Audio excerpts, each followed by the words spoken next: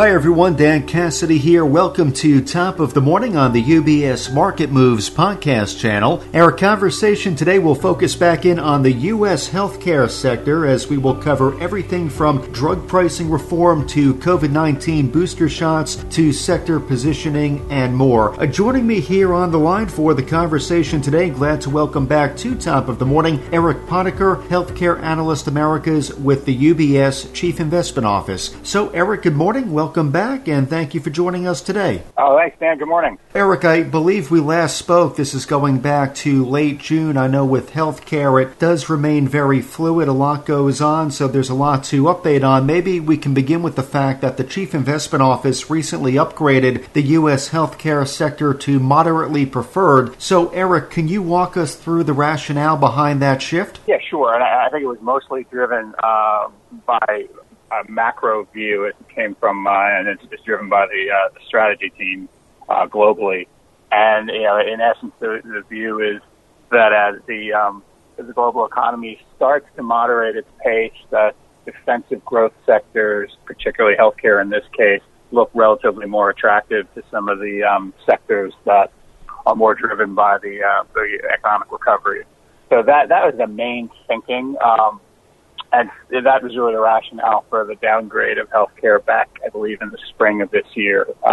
That, the time more economically cyclically driven sectors would outperform. And so that view has sort of come full circle now, and I think the view is it was the right time to be recommending something that was somewhat more defensive, yet still with some growth orientation, and healthcare sort of fits that bill quite well. Okay, so now that we have a better understanding of the allocation shift, maybe we can dive into a few topics as it relates to healthcare on the minds of our clients, investors, maybe beginning with drug pricing reform, and this is something else we've spoken about previously. What are the prospects for any notable reform to take shape near to medium term, Eric? Yeah, I think by the end of the year, there is a certainly better than 50-50 probability that we'll see some kind of drug pricing legislation emerge within the larger budget reconciliation package that the Democrats are pushing in Congress.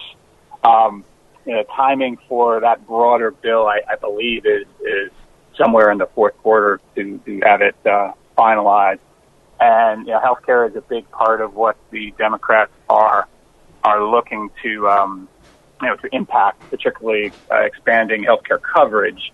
And with that will come a requirement for some kind of healthcare pay for to offset the expanded coverage. So I think, as I said, I think it's better than 50-50 that we'll get something by the end of the year. I think it'll take some time and won't be until much closer to the end of the year before we see the details of what will emerge broadly on healthcare, but specifically on drug pricing.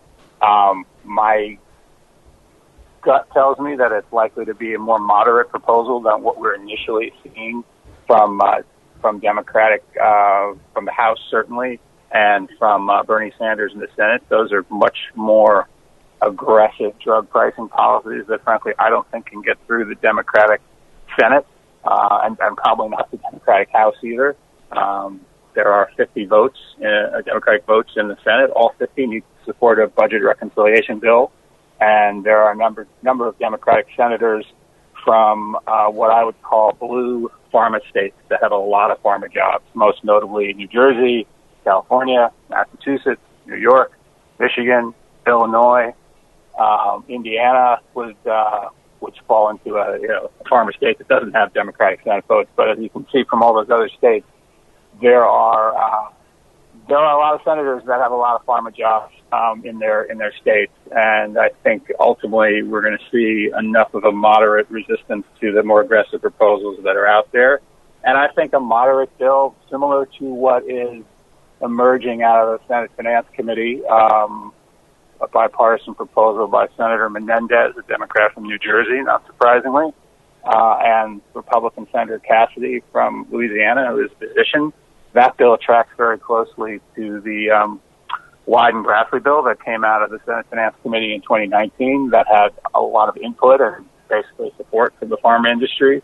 I suspect that something close to that is more likely to be what ultimately gets through.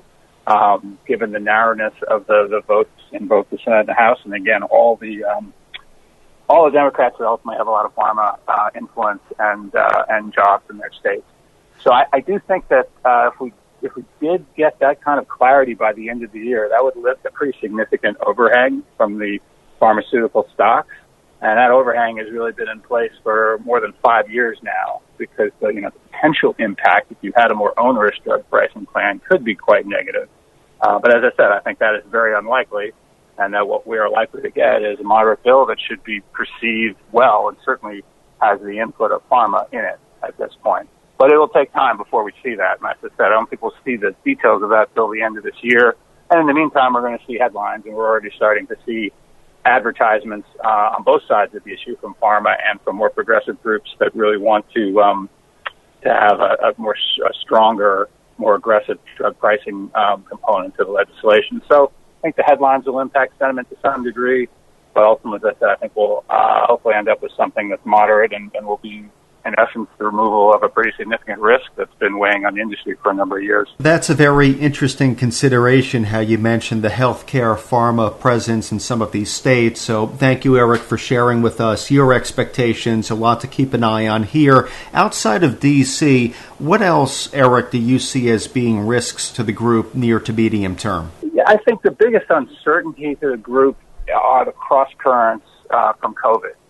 And that's really been impacting the group for the last year and a half. We have had some significant beneficiaries from COVID, particularly the COVID diagnostic test plays last year and in the beginning of this year, and also through the vaccine plays. And at the same time, we've had utilization that's been under pressure because people haven't been able to go see their physicians, and that's impacted the medical device space, as well as the hospital space. And, I think then the health insurers are sort of caught, particularly in these cross currents, because they've benefited from people not being able to see their doctors over the last year, deferring procedures, yet they also have to pay for a lot of the COVID-related expenses. And most importantly, they have the uncertainty of what will healthcare demand look like as we come out of COVID. There are a number of variables that, frankly, health insurers and the broader healthcare economy really hasn't ever faced before coming out of this kind of pandemic. And I think that uncertainty is weighing broadly on the sector, because it's just hard to forecast volumes, revenue, and earnings for the next 2 to 4 quarters. And I think you're seeing a fair amount of conservatism from most of the management teams. And I think the market understands that, and for the most part hasn't penalized most of the management teams and stocks for their conservatism in their guidance. But that uncertainty could lend itself easily to earnings surprises, upside and downside, and disappointments for the next couple of quarters. So I think that's really the main risk. We're really just in uncharted territory, and we don't know what the long-term impact on healthcare demand will be from this kind of a pandemic. And that's going to take some time to play out. And frankly, I don't think the companies, none of them have ever been in this situation, I don't think they know. And that will probably lead to ongoing conservatism in their commentary and their guidance for the next couple of quarters. To your point, the pandemic, COVID-19, a lot of unknowns as these variants surface, present themselves. We've been all living with the realities of the Delta variant most recently. And I know when we last spoke, we talked about vaccination rates. Millions of Americans have either been fully vaccinated or have at least received one dose. But in recent weeks, we've been hearing more about these booster shots. So, Eric, what's currently being recommended and what's being developed to combat these variants? Yeah, so in terms of booster shots, the recommendation from CDC, and this is pending a review by FDA, but CDC has basically, and the Biden administration has basically mapped out the time frame, is that starting September 20th, individuals at the 8-month anniversary of their second vaccine, this is assuming the mRNA vaccines from Pfizer, BioNTech, and Moderna, that they would then get a booster shot. Unclear exactly what the timing will be for a potential booster on the J&J shot. But so we will start to see, and we've already started seeing people on their own getting a third shot. But the recommendation is 8 months post one's second shot, and that will mean that the most vulnerable populations, nursing homes, immunocompromised patients, healthcare workers, will be getting their booster shots first, just as they got their initial vaccines first, and then that'll roll through with the rest of the population. Although I'm not sure there will be restrictions on anyone going and getting a third shot if they want one. So this is simply the recommendation from the CDC. There's ample supply of vaccine in the market, so I don't think people can get a booster as soon as they want. Although I would suggest they speak to their doctor and follow the CDC advice, because it is based to some extent on analysis of data from the clinical trials and when the antibodies in those earliest patients dosed start waning. But that's the recommendation so far. It could be subject to change, but that's at least for now what we know on the booster rollout plan. In terms of combating variants, all of the vaccine companies are looking at boosters / next generation vaccines that would be targeted towards the Delta variant or towards the Delta variant and some of the other variants that already emerged. There's a bit of a divergence between Pfizer-BioNTech and Moderna in terms of what their boosters would be targeting. But I think the main view is the original vaccines still are quite effective against Delta and against the variants that we've seen to date. The boosters might ultimately be more focused on those variants or encompassing a broad array of variants, a multivalent approach to vaccines, which is common for vaccines outside of COVID. So I think the reality also is the virus evolves, and we're, to some extent, everyone is playing catch up to figure out what type of booster or adapted evolved vaccine is best suited against future variants. So I think that will be a continuing sort of dynamic going forward. Well, Eric, thank you for the clarity on the booster rollout plan. I know this has been a big point of interest as of late, and it is encouraging to hear how the private sector is working on solutions to combat these variants as they present themselves. So thank you for that, Eric. Maybe as a closing point, turning back to positioning within the U.S. healthcare sector, what are you currently recommending? What are your preferred subsectors within? Sure. So we still recommend medical devices and life sciences tools as our two most preferred subsectors, and we're still neutral on pharmaceuticals, biotechnology, and on healthcare services. And the rationale really hasn't changed since we came out and launched on these a year ago, almost a year ago. The best and most visible growth in healthcare is our medical devices and the life sciences tools companies. The valuations for both of those sectors obviously reflect that visibility, that growth, that overall lack of risk from any kind of government reform in the U.S. or globally, and that really hasn't changed. And in terms of pharmaceutical biotechnology, the drug pricing uncertainty is still an overhang. I am more optimistic that we're closer to resolution, but I think we're still far enough away that it merits a neutral view on that space.